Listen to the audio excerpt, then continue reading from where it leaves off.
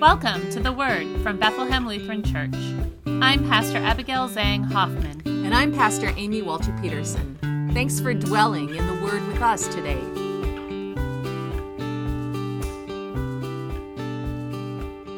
Grace and peace to you wherever you are listening today. We have been following Jesus as he makes his way towards Jerusalem, and we hear another text today from that journey to Jerusalem. This is from Luke, the 14th chapter, starting with the first verse and then continuing with verse 17. On one occasion, when Jesus was going to the house of a leader of the Pharisees to eat a meal on the Sabbath, they were watching him closely. When he noticed how the guests chose the places of honor, he told them a parable. When you are invited by someone to a wedding banquet, do not sit down at the place of honor in case someone more distinguished than you has been invited by your host.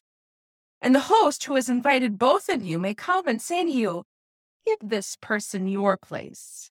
And then in disgrace, you would start to take the lowest place. But when you are invited, go and sit down at the lowest place, so that when your host comes, he may say to you, "Friend, move up higher." Then you will be honored in the presence of all who sit at the table with you. For all who exalt themselves will be humbled, and those who humble themselves will be exalted. He said also to the one who had invited him, "When you give a luncheon or a dinner, do not invite your friends or your brothers or your relatives or rich neighbors, in case they may invite you in return and you would be repaid. But when you give a banquet, invite the poor, the crippled, the lame, and the blind, and you will be blessed, because they cannot repay you. For you will be repaid at the resurrection of the righteous." This is the gospel of the Lord. In 5th grade, Karen and Becky were my friends. Becky wore Jordache jeans and was the fastest runner in our grade. She even beat the boys. Karen knew about all of the movies that my parents wouldn't let me see.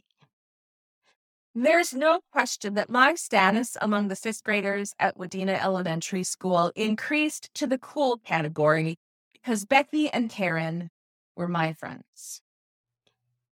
You remember those days, right?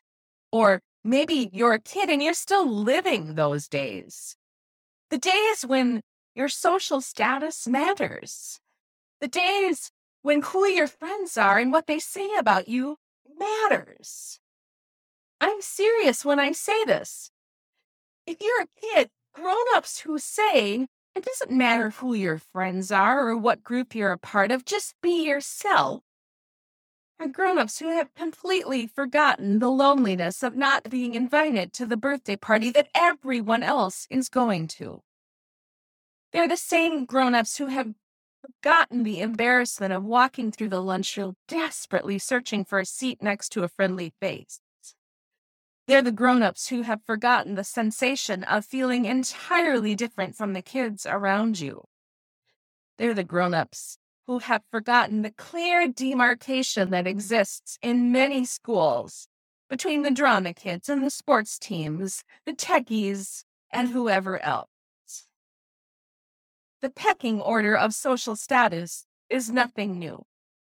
At dinner parties like the one that Jesus was attending in today's gospel, the guests of honor were positioned close to the host, while those less important sat further away.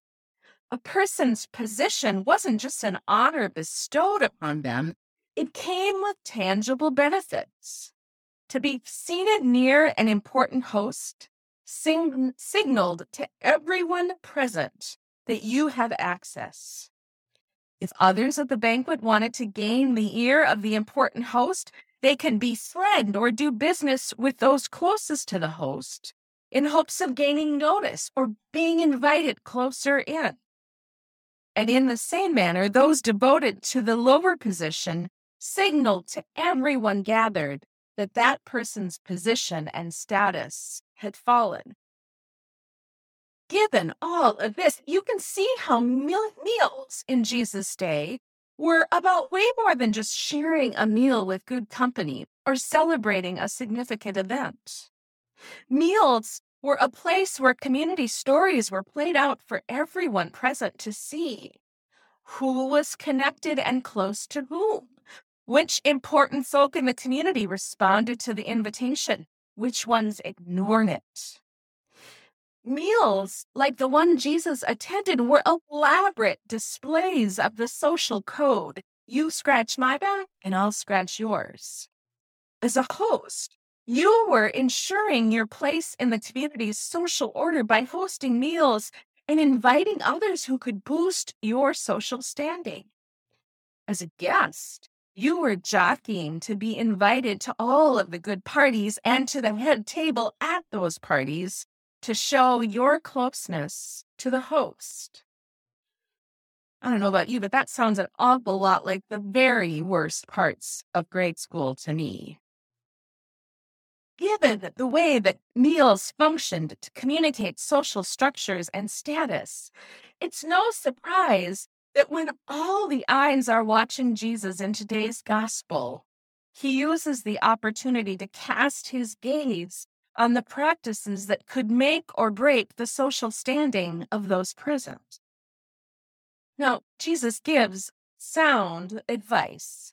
Don't think of yourself too highly. Be modest. Put yourself in a low position and be invited higher. What an honor it will be for you. But let's be real. He's doing so much more than just giving table manners. He's turning his attention to the way things are and offering a radical shift. He's challenging those gathered to imagine a different way. A way where your closeness to the host doesn't convey any importance. A way where you invite those who are hungry, not those who can further your standing in the community. As Jesus continues his journey to Jerusalem, he again challenges and dismantles the structures of community life and offers an alternative to the way things are. He offers the Jesus way, God's kingdom way. And in this way, Jesus suggests that we treat each other as God treats us, creating us, giving us what we need to flourish, caring for us, forgiving us, redeeming us, even though we can do nothing meaningful for God in return. In fact, about the only thing we can do in return is to share what we've been given with others. This way that Jesus offers doesn't just speak to first century Pharisees. It's relevant for us as well. Yeah, social pecking orders are visible at school, but we also see them practiced in workplaces and at the gym. They're present in book clubs and neighborhood groups. They exist in the volunteering we do, and frankly, even at churches. Our faith teaches us that through Jesus, God forgives our sin and provides our seat at the eternal banquet table. This means that we can do nothing that will move us higher or lower in God's eternal realm. Our place is secure in this life at the communion table of Christ's church, just as our place is secure in the life to come. And if the Spirit has given us this belief that Jesus has secured our position at God's heavenly banquet, can we take our faith seriously enough to act and live differently here and now? Can we follow Jesus to the places he leads and in the directions that his eyes go when all of the eyes are watching him? In today's gospel, when all the eyes were watching him closely, Jesus was looking around the room. He was also looking beyond the walls and suggesting a different way forward, God's kingdom way. And in this way, where our place is secure and our only response is to share what we have, what would it look like to spend some of our capital and some of our energy and our efforts living the way, the Jesus way, in our school, in our workplaces, at the gym, in our book groups, even here at church. Pastor David Lose offers some questions to ponder that invite us to think about how we might live this Jesus way in the places where we spend our days. What would it be like to invite a kid who seems always to be alone to sit with your group? What would it be like to reach out to someone very different from you? What would it be like to give up your seat on the bus or at church or in the lunchroom to someone who came late? What would it be like to stop someone from bullying someone else? What would it be like to invite someone that doesn't get invited to a party or an outing to come along with you? What would it be like if someone asks you why you're doing this and you said, it's because you think it's the way God wants us to live? In today's gospel, Jesus invites his first century audience, as well as all of us, to live differently, to break the rules of convention, and to value others not because of what they can do for us, but because they are like us, beloved children of God whose place at the table is secure, even though we have nothing meaningful to offer God in return. To be clear, Jesus' way is never easy. It led him to the cross. And so, as we try to follow this different way, could we help each other as we try to defy some of the norms of our social order and as we work at breaking the rules? We could pray for the kids we know who are working to follow the Jesus way as they make their way through school this year. We could check in with them or with their families and one another as we try a different way together. We could just encourage one another as we stretch to do what is right and not just what is easy. All of this talk about social order and dinner parties and tables and who's invited and who's not has me wondering. It's a crazy idea, but what would it look like for those of us who know Bethlehem or wherever it is that you are to throw a party in your front yards? Here at Bethlehem, it would be on Parent Street.